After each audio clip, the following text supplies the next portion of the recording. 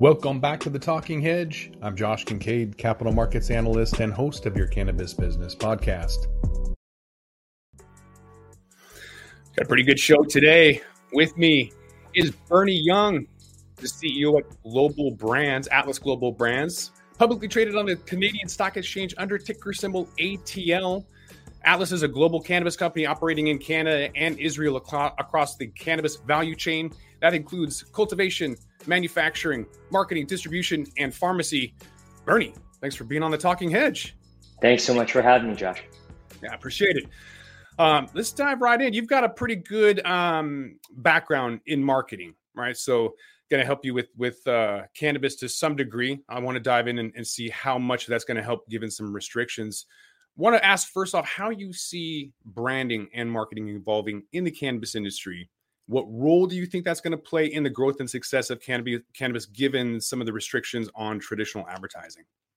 Yeah, for sure. Well, first off, it all depends on the market and the global landscape continues to change.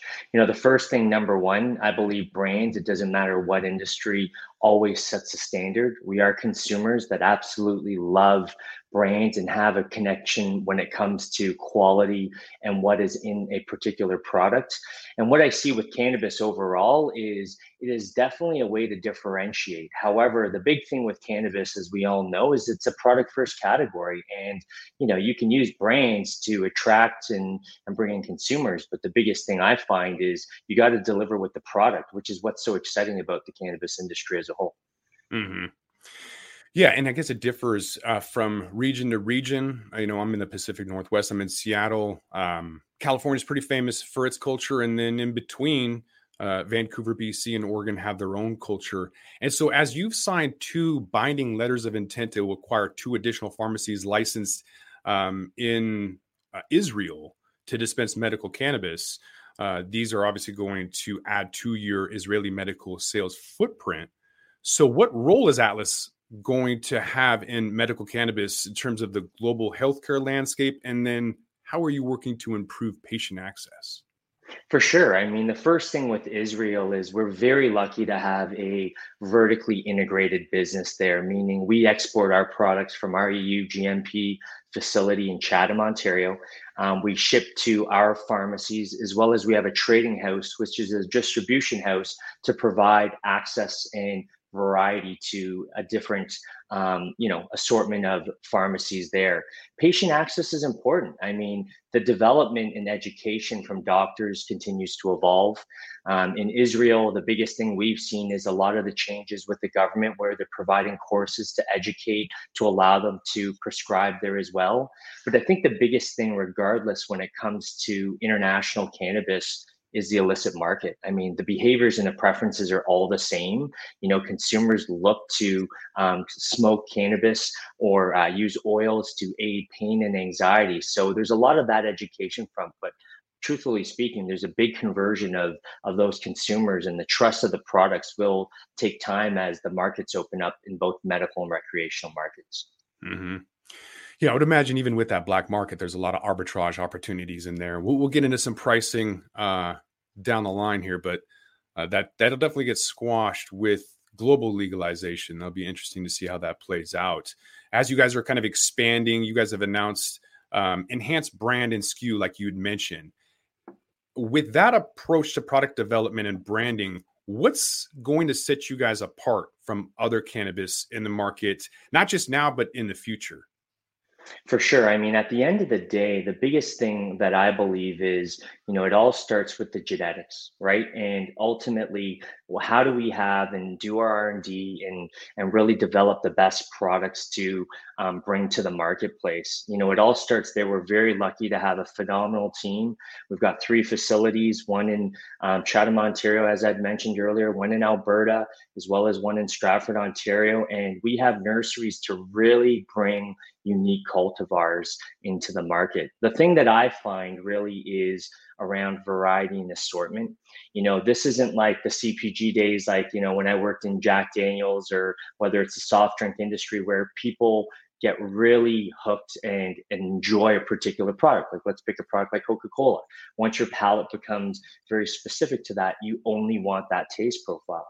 With cannabis, you want variety, like you're not going to be, you may have your staple strain here and there, but your rotation of having different offerings is very important. So we continuously look for new genetics and continuously renovate our product line.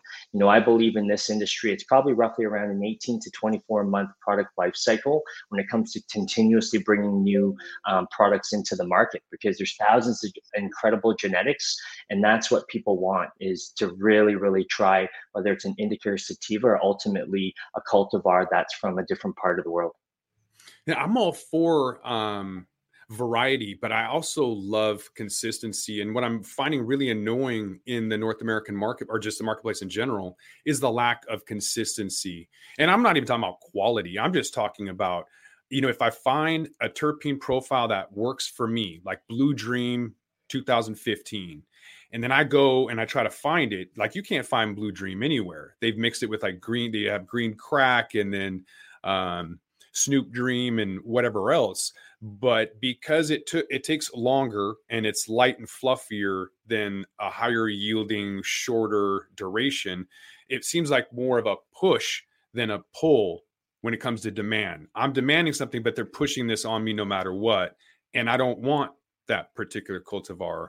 When are companies going to start asking what the terpene profiles are, or getting into that? Because I don't find like it's readily available, and I can't find the terpenes. I'm still, unfortunately, 10 years into Seattle. I'm in Washington State. I'm looking at the highest terpene profile, or the highest price, highest THC at the lowest price. That's our filters, is price and THC, which is ridiculous. I can go to a new state like Nevada and they filter by terpenes.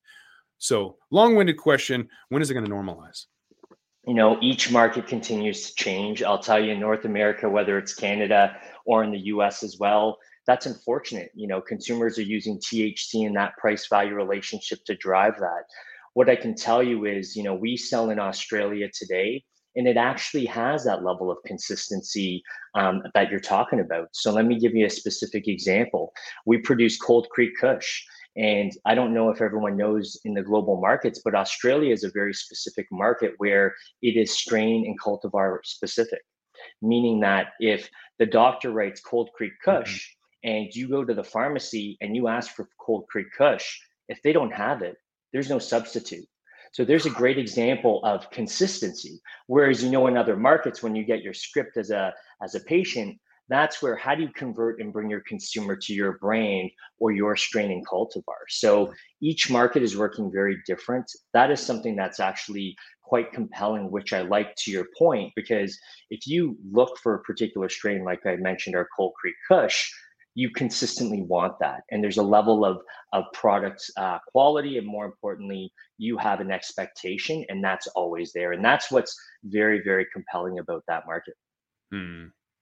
A market that's really heavy in regulations. You've got some experience navigating some regulated industries with controlled products. You have Atlas brands already distributing in 8 countries. How do you navigate that complex regulatory environment?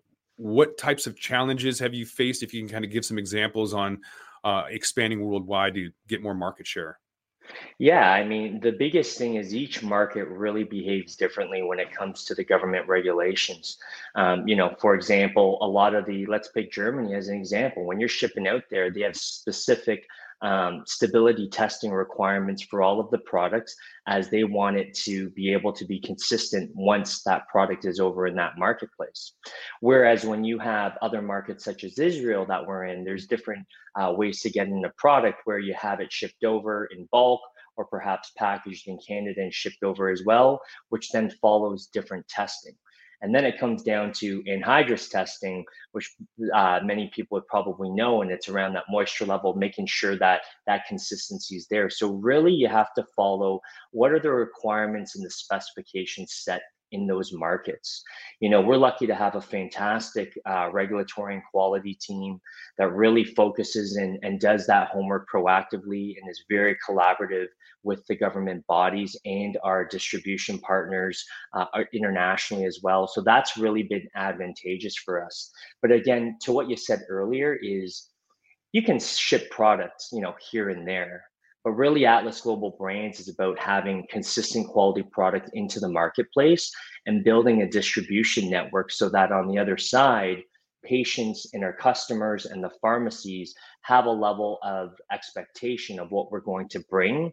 And more importantly, the new offerings and the different types of patterns that we're going to do when it comes to adjusting to the preferences of what their patients or consumers want. So that's how we're really thinking about it strategically. Mm-hmm. Yeah, and I don't think a lot of people are looking at distribution strategically. They look at branding and they look at hype, hyperbole. But I really think that if more athletes and musicians and whoever is coming out with cannabis brands would look at the importance of distribution, because you can have the best product, and if it isn't distributed properly, no one's going to see it.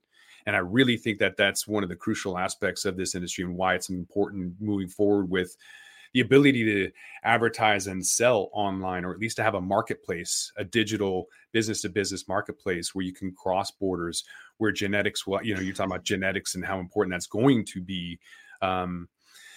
Individual states already think they have the fire. I interview people all the time, people in Maryland that are coming on board, like, we have the fire. And I'm laughing because I'm like, you're a meme. You have no control over who, you're not vertically integrated.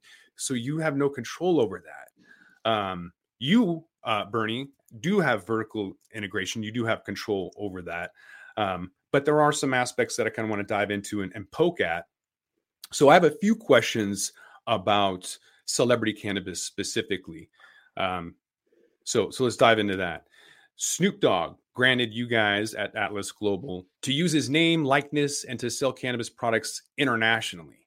So you were quoted as saying that Snoop Dogg is one of the most iconic figures in cannabis culture, and it's an honor to collaborate with him. Consumers love Snoop, and our collective goal is to deliver premium products in all cannabis categories that'll be consistently exceed customer expectations. So question one, how does Atlas plan to differentiate their Snoop Dogg branded products from other celebrity branded products in the market? Yeah, I mean, celebrity brands, we've seen it over the years. The biggest thing is we are going to create a new brand in the marketplace as we kind of relaunch things. And there's very important specifications on that. I mean, the biggest thing I find with brands, and I'll tell you in the international markets and the insights we've seen, are a couple things. Number one, there is zero brand equity in international markets. So if you were to ever join me, and I would love to host you in Tel Aviv, Israel, if you were to walk into one of the dispensaries there, they look like recreational shops. Of course, you need your medical script to go in, but the behaviors and the preferences are different. So Josh, you and I walk to the pharmacist. We look at 5 different products. What do you choose between A, B, C, D, and E? Is one popcorn bud? Is one too dry? Is one meeting your expectations? Yes, you'll know the strain or cultivar, but what is going to meet your expectations? Then you see Snoop beside it, which again, I believe in price value relationship. You're not going to overprice and try to trick the consumer. I really don't believe that. The consumer speaks, you follow the insights and you do that. And the price value relationship of converting and having that price point where they will have an expectation that this is Snoop's product and a quality level that they're going to expect in the bag appeal, that's going to deliver. So I'm going to be able to, with Snoop and the new brands, be able to drive trial. But more importantly, it's the organization of Atlas Global Brands to confirm the bag appeal and the quality in the product itself to drive repeat purchase. And that's our strategy when you think about that full 360 circle of how we're going to bring consumers to our trademark and drive momentum and build and grow market share in the space. And it sounds very simple, and it is. You win consumers, and you convince them that you're worth their wallet and you're worth the money that they invest in your products. And that's how we're going to do it, consumer by consumer. I'm going to push back on that a little bit because I haven't seen it done in a decade. I haven't seen it successfully done. So I've got to ask you how specifically you're going to do that, because what I've seen is that people just slap their name on trash. And so I'm curious what his involvement is and how you're going to ensure that's going to happen. You've got celebrity brands that don't sell well at all. They don't even stand out from the crowd. From consumers like Jay-Z, Justin Bieber, Gwyneth Paltrow, Rosario Dawson, even Mike Tyson, he's got to do his little ear thing in order to get any kind of recognition or notoriety, and people still don't even care. It's going to be about price and convenience. Those are the two kind of standard things that people care about. Quality, consistency, all those other things are going to be expected, not appreciated. So the data and dispensary owners say celebrity brands don't stand out to consumers on a crowded dispensary shelf. Another notable example of a failed celebrity cannabis partnership is Drake and Canopy Growth. It almost would make sense with your ticker symbol ATL to partner with Big Boy and Andre 3000 of Outkast, like being an old school, rapping about ATL. I mean, Atlanta's got a ton of rappers coming out. So what made Atlas decide to partner with Snoop? Obviously he's a big name, but like I feel like you're having to dig yourself out of a hole before you even start. You're like a turnaround company, essentially trying to turn this around, not turnaround company, but turnaround concept of celebrity cannabis, because it's never worked. So despite the potential drawbacks of celebrity branded cannabis products and how difficult it is, what is your process, and especially utilizing them in Canada where it's not legal? Yeah. So first off, from the comments that you made around some of the celebrities and the brands, I agree. I think in the beginning, when legalization happened, people thought, hey, I can slap a celebrity name on this and convince the consumer to buy it. The biggest analogy I always tend to use is Red Bull. Let's be honest, Josh, the product tastes like crap, but the marketing and positioning enabled, the consumer to overcome those taste barriers to actually want to drink the product because it gives you wings. In this case, you can't trick the consumer. You slap any brand celebrity on it. If it's garbage weed in the jar, they're never coming back. And you know what? I think a lot of people thought that was a fast way to build brands in the market, and they thought they can trick the consumer. The cannabis culture has been around for hundreds of years. Like, it's always been here. And so that culture and expectation is there. When you think about Canada and what we're going to do, there's a lot of specific brands that have done it very well. And you're right, product quality and expectation, that's table stakes. It really, really is. But at the same time, there's a way to be able to convince consumers all the way down to the way you process the product post harvest. And we see it. And we have to drive high quality and low cost when it comes to efficiency operationally. But I'll be honest with you, Josh, and I've spoken very openly with everyone, is I have no problem slowing down the line and making sure we have in every single bag and jar the best quality product that's going to exceed the relationship. Consumers know when they pay, whether it's for value product, $5 a gram, $7, $8 a gram, there's an expectation of what it should look like and ultimately what their expectations are. We've been in the marketplace in Canada for 5+ years. With Snoop's new brand that we plan on launching, it's going to be very focused on not just the product, like we talked about, that expectation, but there's going to be the preferences, there's going to be the touch and feel. It's all of the 5 senses that we expect from consumer products. This is a consumer product game. However, we have to learn how to work within the regulations and be able to really, adjust to consumers' thought process and ultimately convince them that our products are worth what they are. Mm-hmm. Yeah, I feel like Cookies has done a good job convincing people. And yet when I went in and I got a celebrity branded blunt, Gary Payton blunt, it was trash. It didn't smell like anything. It was smoked terribly. I paid $70 for it. Never go back. So even though Burner talks about genetics and fire and consistency, like that's what I was expecting when I bought this blunt, and it was like trash weed, like everything else that tends to be in the market. So I am obviously a little bit skeptical. And so is Roy Bingham. He's a BDS Analytics co-founder and CEO. When he said that brand awareness and brand loyalty are emerging among the cannabis consumer base, and celebrity brand status is less important to consumers than product attributes like price points, cannabinoid content, flavor. So I got to ask you, Bernie, with price point, cannabinoid content, and flavor being more important to consumers than celebrity status, coupled with the history of celebrity branded cannabis products that haven't sold well, what other strategies are you going to do to employ to ensure the success of Snoop Dogg branded products? When we think of, Canada's one market, but when we think about Atlas Global Brands, we are about the international market. So if we were to put the US and Canada aside for just a moment, and you think of Israel, you think of Australia, you think of Germany, the equity and the way the consumer shops and behaves in the dispensaries, it's still very, very new. And I think that is something that we need to be able to differentiate, number one. Number two, when it comes to the integration of our Israel division with the pharmacies, as well as bringing in limited time offer products, there's some key things we're going to do there.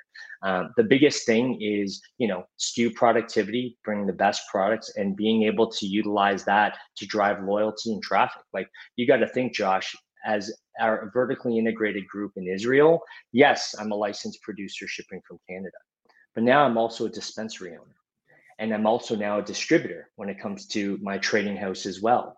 So if you think about all of the aspects of how am I going to bring new customers and new patients to Atlas Global Brands in each one of our pieces, each one of them has a very different strategy when it comes to bringing them in.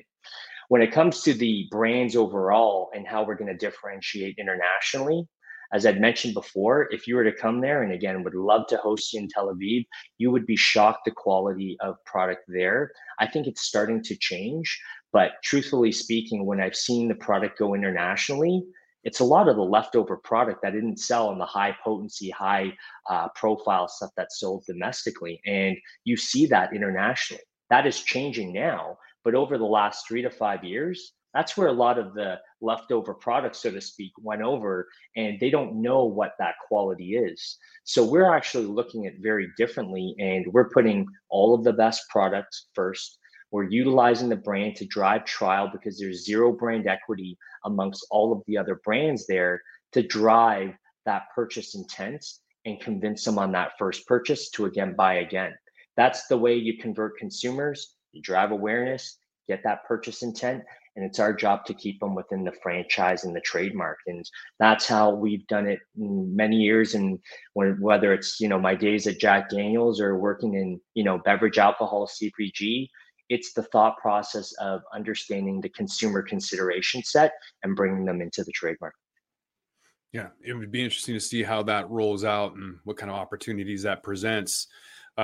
You had a recent opportunity at the beginning of this year, having gone public. So Atlas Global Brands started trading on the Canadian Stock Exchange under ticker symbol ATL back in January 2023, I believe. Mm-hmm. The interim CEO was quoted as saying that transitioning to the public markets was an important milestone for Atlas. It provides a platform for growth, ultimately to execute on their strategy and become a global cannabis leader. So at this point in time, having, a couple of months of being public, what are the benefits as well as challenges of transitioning to that public market? I definitely, there's a couple of big things. I think the first thing, number one, is being able to access the capital markets.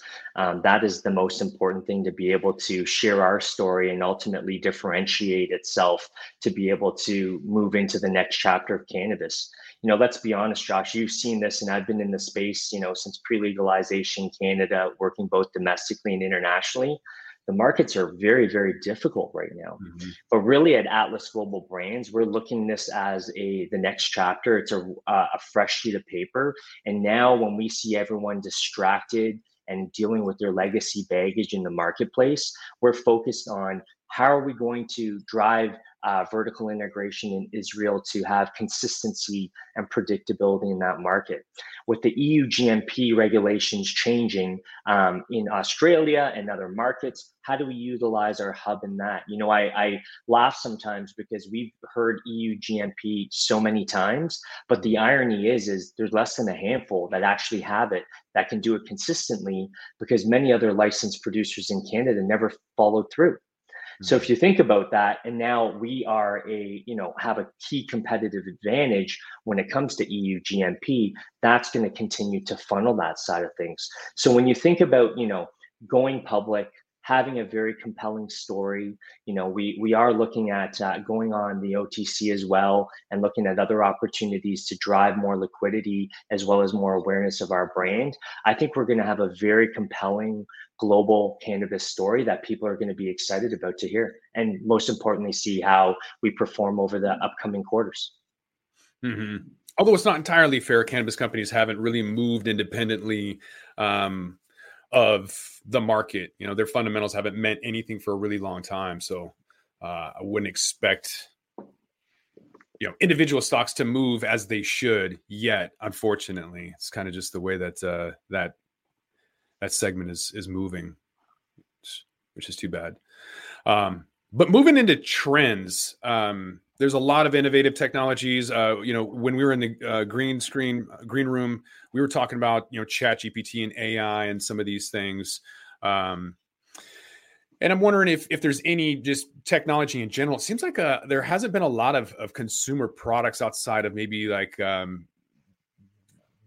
dab vape technology, but you know, the toker poker and little like gadgets and stuff like that. It doesn't even have to be like crazy technology, but it doesn't seem like there's been a lot of focus on the consumer end, more on the back end technology. But regardless of it's B2B or B2C, have you seen any technology or anything innovative that will maybe help with the cannabis industry in general, or something that you guys are going to be adapting?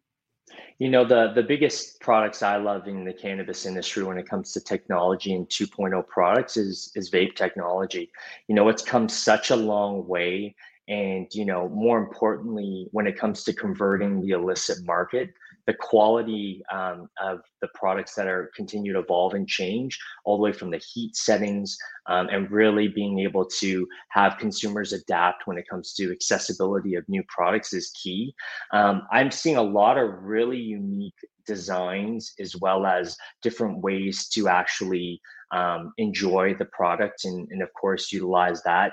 You know, when it comes to non-combustibles, we see a lot of the new technology, you know, focusing on onset, bioavailability, all of that. I think that continues to evolve. I would say with the technology and bridging different consumers into the space, minor cannabinoids, there's going to be a lot of different pieces that ultimately come together that are going to be disruptive in the marketplace. You know, I've seen some excellent products that have THC and minor cannabinoids kind of isolating a certain, consumer segment and occasion, which evolves. So I think we'll continue to see technology both when it comes to, you know, utilizing minor cannabinoids and ingestibles, all the way to vape technology and being able to have consistent dosing as that evolves. Because, you know, we've seen brands and products come into to the marketplace, but it's going to take a little bit more time as that evolves. Mm-hmm. What about your plans to capitalize on that vertical integrated supply chain and continue to grow and expand your global footprint? What does that look like? And what does the future look like for you guys specifically? You guys are going internationally. You're going to keep doing that. Like, let us know what you're doing. Yeah, for sure. So, I mean, our biggest priority in the short term right now is continuing to integrate our division in Israel. So, Atlas Global Brands is really around acquiring and looking for very accretive pharmacies in the business in that place. You know, we've seen retail right across the board, and I've been part of it as well in both, you know, all of the industries I've been in. And it's not about having the most outlets. It's about having the most productive and strategic locations that make the most sense into that space. So that's something that we are very thoughtful and strategic on when it comes to the international side. You know, I'm a big believer, you know, coming again from Beval, you can have great products, but you have to have assortment. So, you know, wearing our distributor hat, we are partnering with other brands as we look to expand our assortment, because I've got to make sure I'm bringing great varieties and more importantly, great menu for our partners there. When we look at, you know, across the different other markets, such as, you know, the UK, Spain, Australia, Germany, we see the regulations slowing down there. We are looking really to find those partners to offer, our EU GMP product into the market and grow. We are looking at different ways to actually create and find ways to, shape the regulations and help work with them as well. But again, like I said earlier, each market is very different. And more importantly, being part of the journey in some of those key markets is where our focus is. So you're going to hear a lot and see, you know, more about Australia. You're going to see more, of course, in Israel as well, and Germany, and then the other international markets as we continue to progress over the next 12 to 24 months. And then if people want to find a little bit more about what you're doing and kind of track your progress and everything, where can they find you at? Yeah, and thank you again, Josh. So thanks everyone for joining us. You can come to our website at atlasglobalbrands.com or look us up on LinkedIn. We appreciate it. And again, we really appreciate your support and looking forward to working with you all. Thanks for your time. Yeah, and we'll put Bernie's LinkedIn link in the description. But I think with that, we're gonna have to roll this one up. So I want to thank my guest, Bernie Young, the CEO of Atlas Global Brands, again available on the Canadian Stock Exchange under ticker symbol ATL. Appreciate you being on the Talking Hedge. Thanks so much. I'm Josh Kincaid. You're welcome. I'm Josh Kincaid. This is the Talking Hedge. So don't forget to like, share, and subscribe, or don't. And I'm out. Thanks for listening to today's show. To check out more great cannabis podcasts, go to podconnects.com. Here's a preview of one of our other shows. I'm Larry Mishkin, and I'd like to invite you to join Rob Hunt and me on our weekly podcast, The Deadhead Cannabis Show. Each week, we explore the latest cannabis and jam band news and reminisce with other deadheads and jam band lovers about the great musical acts that we've seen and heard. Check out a new episode every Monday.